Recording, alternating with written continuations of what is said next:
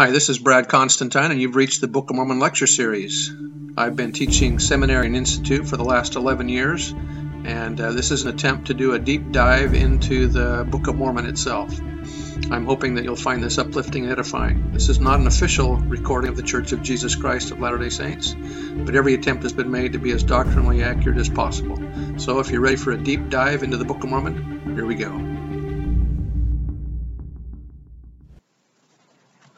Hi, and welcome back to the Book of Mormon podcast. Those of you that have been here for a while, welcome back, and you should probably get an award for sticking to it. Those of you that are here for the first time, welcome. My name is Brad Constantine, and today's discussion, or this discussion, is going to be 1 Nephi chapter 8.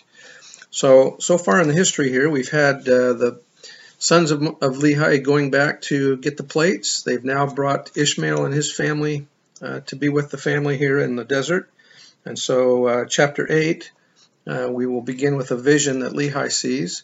A question that I want to ask you is, in this vision he sees a tree, and what is the tree symbolic of? And we'll talk about that in a minute.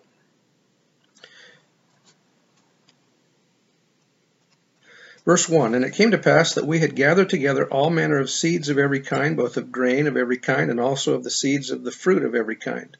So it sounds like they're planning on staying in the desert for quite a long time. And it came to pass that while my father tarried in the wilderness, he spake unto us, saying, Behold, I have dreamed a dream. Or in other words, I have seen a vision. This vision, by the way, is the central message of the Book of Mormon. Verse 3, And behold, because of the thing which I have seen, I have reason to rejoice in the Lord because of Nephi and also of Sam. For I have reason to suppose that they, and also many of their seed, will be saved. But behold, Laman and Lemuel I fear exceedingly because of you. For behold, methought I saw in my dream a dark and dreary wilderness. And it came to pass that I saw a man, and he was dressed in a white robe, and he came and stood before me. This sounds like he's got a guide here, doesn't he, to take him through this dream or this vision, symbolic of other things. Verse 6, And it came to pass that he spake unto me, and bade me follow him. And it came to pass that as I followed him, I beheld myself that I was in a dark and dreary waste. And after I had traveled for the space of many hours in darkness, now the darkness represents sin, temptation, this mortality. The effects of sin is what darkness is here. I began to pray unto the Lord that he would have mercy on me according to the multitude of his tender mercies. I wonder why he waited many hours for this to pray. Why didn't he do it sooner? And that's probably kind of like us, isn't it, that we take time sometimes to come to our senses and pray for deliverance from things. Verse 9, It came to pass, after I had prayed unto the Lord, I beheld a large and spacious field. And it came to pass that I beheld a tree whose fruit was desirable to make one happy. And it came to pass that I did go forth and partake of the fruit thereof, and I beheld that it was most sweet above all that I ever before tasted. Yea, and I beheld that the fruit thereof was white, to exceed all the whiteness that I had ever seen. And as I partook of the fruit thereof, it filled my soul with exceedingly great joy. Wherefore I began to be desirous that my family should partake of it, for I knew that it was desirable above all other fruit. So think about what is the tree and what is the fruit, and why would it be so desirable? The exceeding great joy is because we receive a remission of sins through the atonement.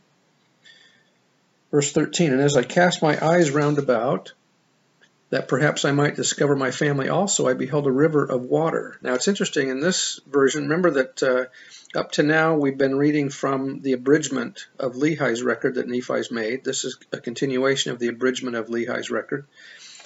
He does not mention how filthy the water was, but in Nephi's version of the dream he does mention that. And it ran along, and it was near the tree of which I was partaking the fruit. And I looked to behold from whence it came, and I saw the head thereof a little way off. And at the head thereof I beheld your mother Sariah, and Sam, and Nephi, and they stood as if they knew not whither they should go. Verse 15, And it came to pass that I beckoned unto them, and I also did say unto them with a loud voice that they should come unto me, and partake of the fruit, which was desirable above all other fruit. The divine responsibility to lead his family to partake of the fruits of the gospel rested with the Father.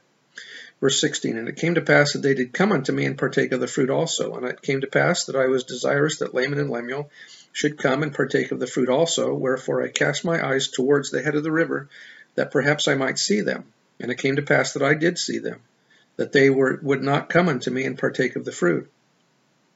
Laman and Lemuel are in group 4, never intending to get on the path. 19, and I beheld a rod of iron, and it extended along the bank of the river and led to the tree by which I stood. And I also beheld a straight, notice the spelling of straight, S-T-R-A-I-T, and narrow path, which came along by the rod of iron, even to the tree by which I stood. And it also led by the head of the fountain unto a large and spacious field, as if it had been a world.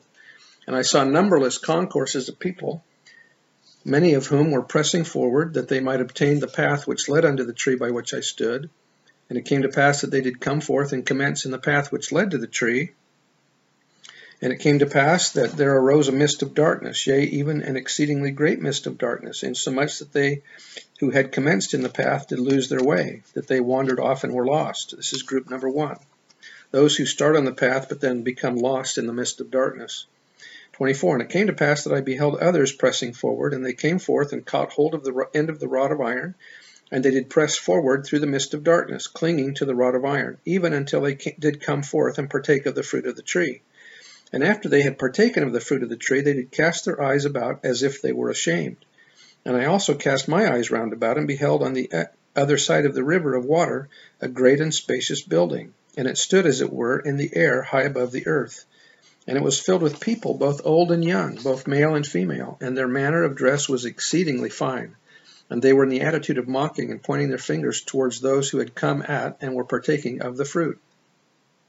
28, and after they had tasted of the fruit, they were ashamed because of those that were scoffing at them, and they fell away into forbidden paths and were lost. This is group 2, those who hold to the rod of iron until they reach the tree and partake of the fruit, but then become ashamed and fall away. 29, and now I, Nephi, do not speak all the words of my father, but to be short in writing, behold, he saw other multitudes pressing forward, and they came and caught hold of the end of the rod of iron, and they did press their way forward, continually holding fast to the rod of iron, until they came forth and fell down. We will kneel at the feet of Jesus, and partook of the fruit of the tree. Now this is group 3, those who hold to the rod of iron until they reach the tree.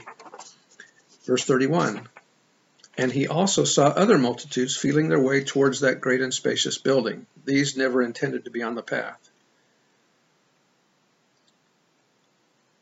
And it came to pass that many were drowned in the depths of the fountain, and many were lost from his view, wandering in strange roads. And great was the multitude that did enter into that strange building. And after they did enter into that building, they did point the finger of scorn at me, and those that were partaking of the fruit also, but we heeded them not. This is group 4. 34, and these are the words of my father, for as many as heeded them had fallen away. And Laman and Lemuel partook not of the fruit, said my father. And it came to pass, after my father had spoken all the words of his dream, or vision, which were many, he said unto us, because of these things which he saw in a vision, he exceedingly feared for Laman and Lemuel. Yea, he feared lest they should be cast off from the presence of the Lord. And he did exhort them then with all the feeling of a tender parent, that they should hearken to his words, that perhaps the Lord would be merciful to them, and not cast them off. Yea, my father did preach unto them. And after he had preached unto them, verse 38, and also prophesied unto them many things, he bade them to keep the commandments of the Lord, and he did cease speaking with them. All right, let's go back and analyze a little bit more detailed the words of this chapter. We know that we often call this the vision of the tree of life. Let me just go through some of the symbols here and what they mean. And a lot of this we get from the other vision that's had by Nephi, which is in 1 Nephi chapter 11. But I'm going to go through some of these, the symbol and then what it means, which we'll also discuss in chapter 11.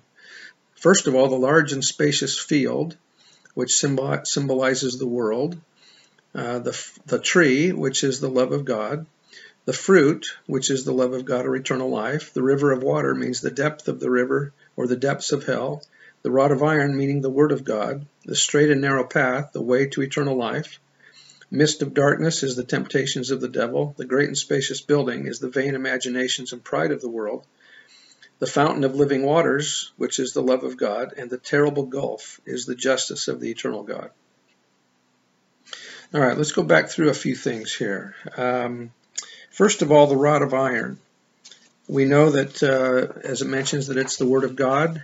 President Benson said, we must engage in activities that bring spiritual power. I speak of such activities as immersing ourselves in the Scriptures. There is a power that flows into our lives when we read and study the Scriptures on a daily basis that cannot be found in any other way. Elder Bateman, Merrill J. Bateman said, a casual, infrequent exposure to the Scriptures will generally not open the door to the whisperings of the Spirit or provide insights. There are certain blessings obtained when one searches the Scriptures. As a person studies the words of the Lord and obeys them, he or she draws closer to the Savior and obtains a greater desire to live a righteous life. The power to resist temptation increases, and spiritual weaknesses are overcome. Spiritual wounds are healed.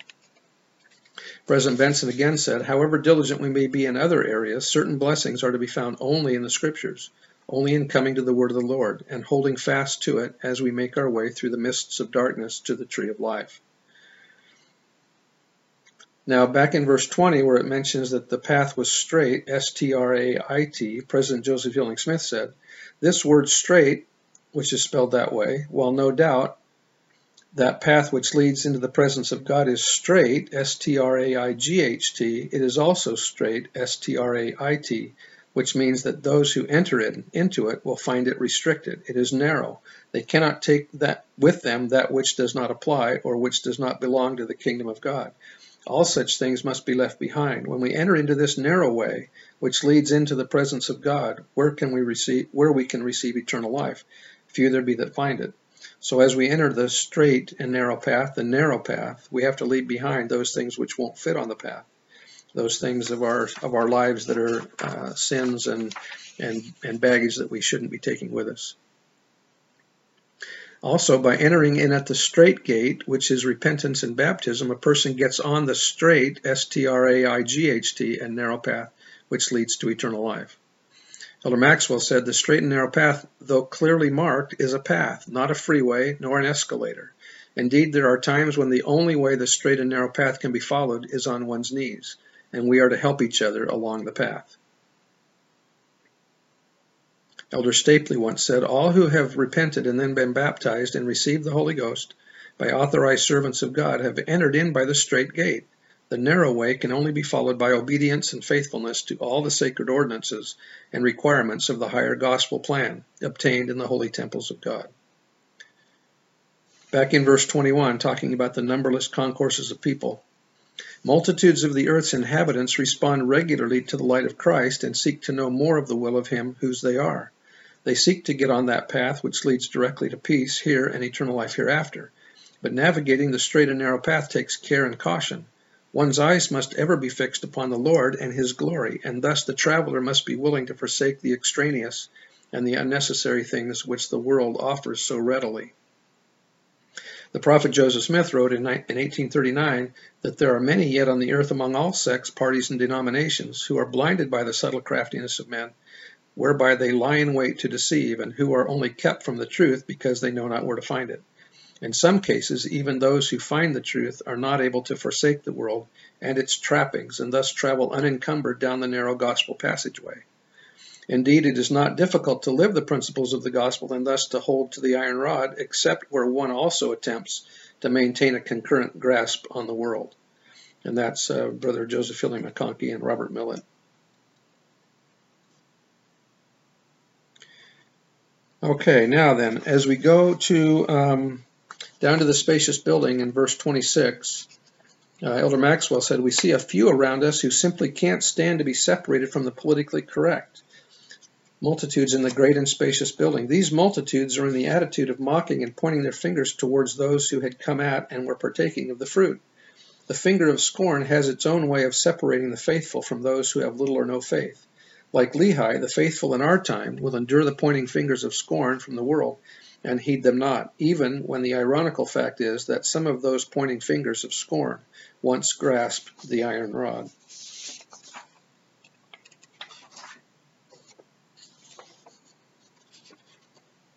Okay, verse 37, where Lehi is exhorting his family here to hang on to the rod.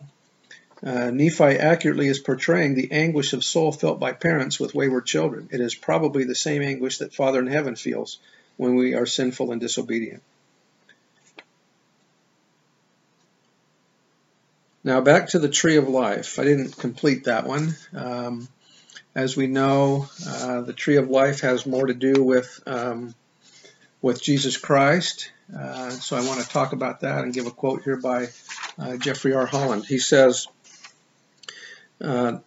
the tree of life is a symbol of Jesus Christ. The images of Christ and the tree are inextricably linked. At the very outset of the Book of Mormon, Christ is portrayed as the source of eternal life and joy, the living evidence of divine love, and the means whereby God will fulfill his covenant with the house of Israel, and indeed the entire family of man, returning them all to their eternal promises. So the tree of life that's in the vision here by Lehi is actually represented of Jesus Christ, the fruit thereof being the atonement of Jesus Christ and the joy that comes by our accepting the atonement and partaking of eternal life with our Heavenly Father and with our families. I bear testimony of the truth of the gospel, that these things that we've talked about here are true, and that the tree of life represents Jesus Christ and his atonement. In the name of Jesus Christ, amen.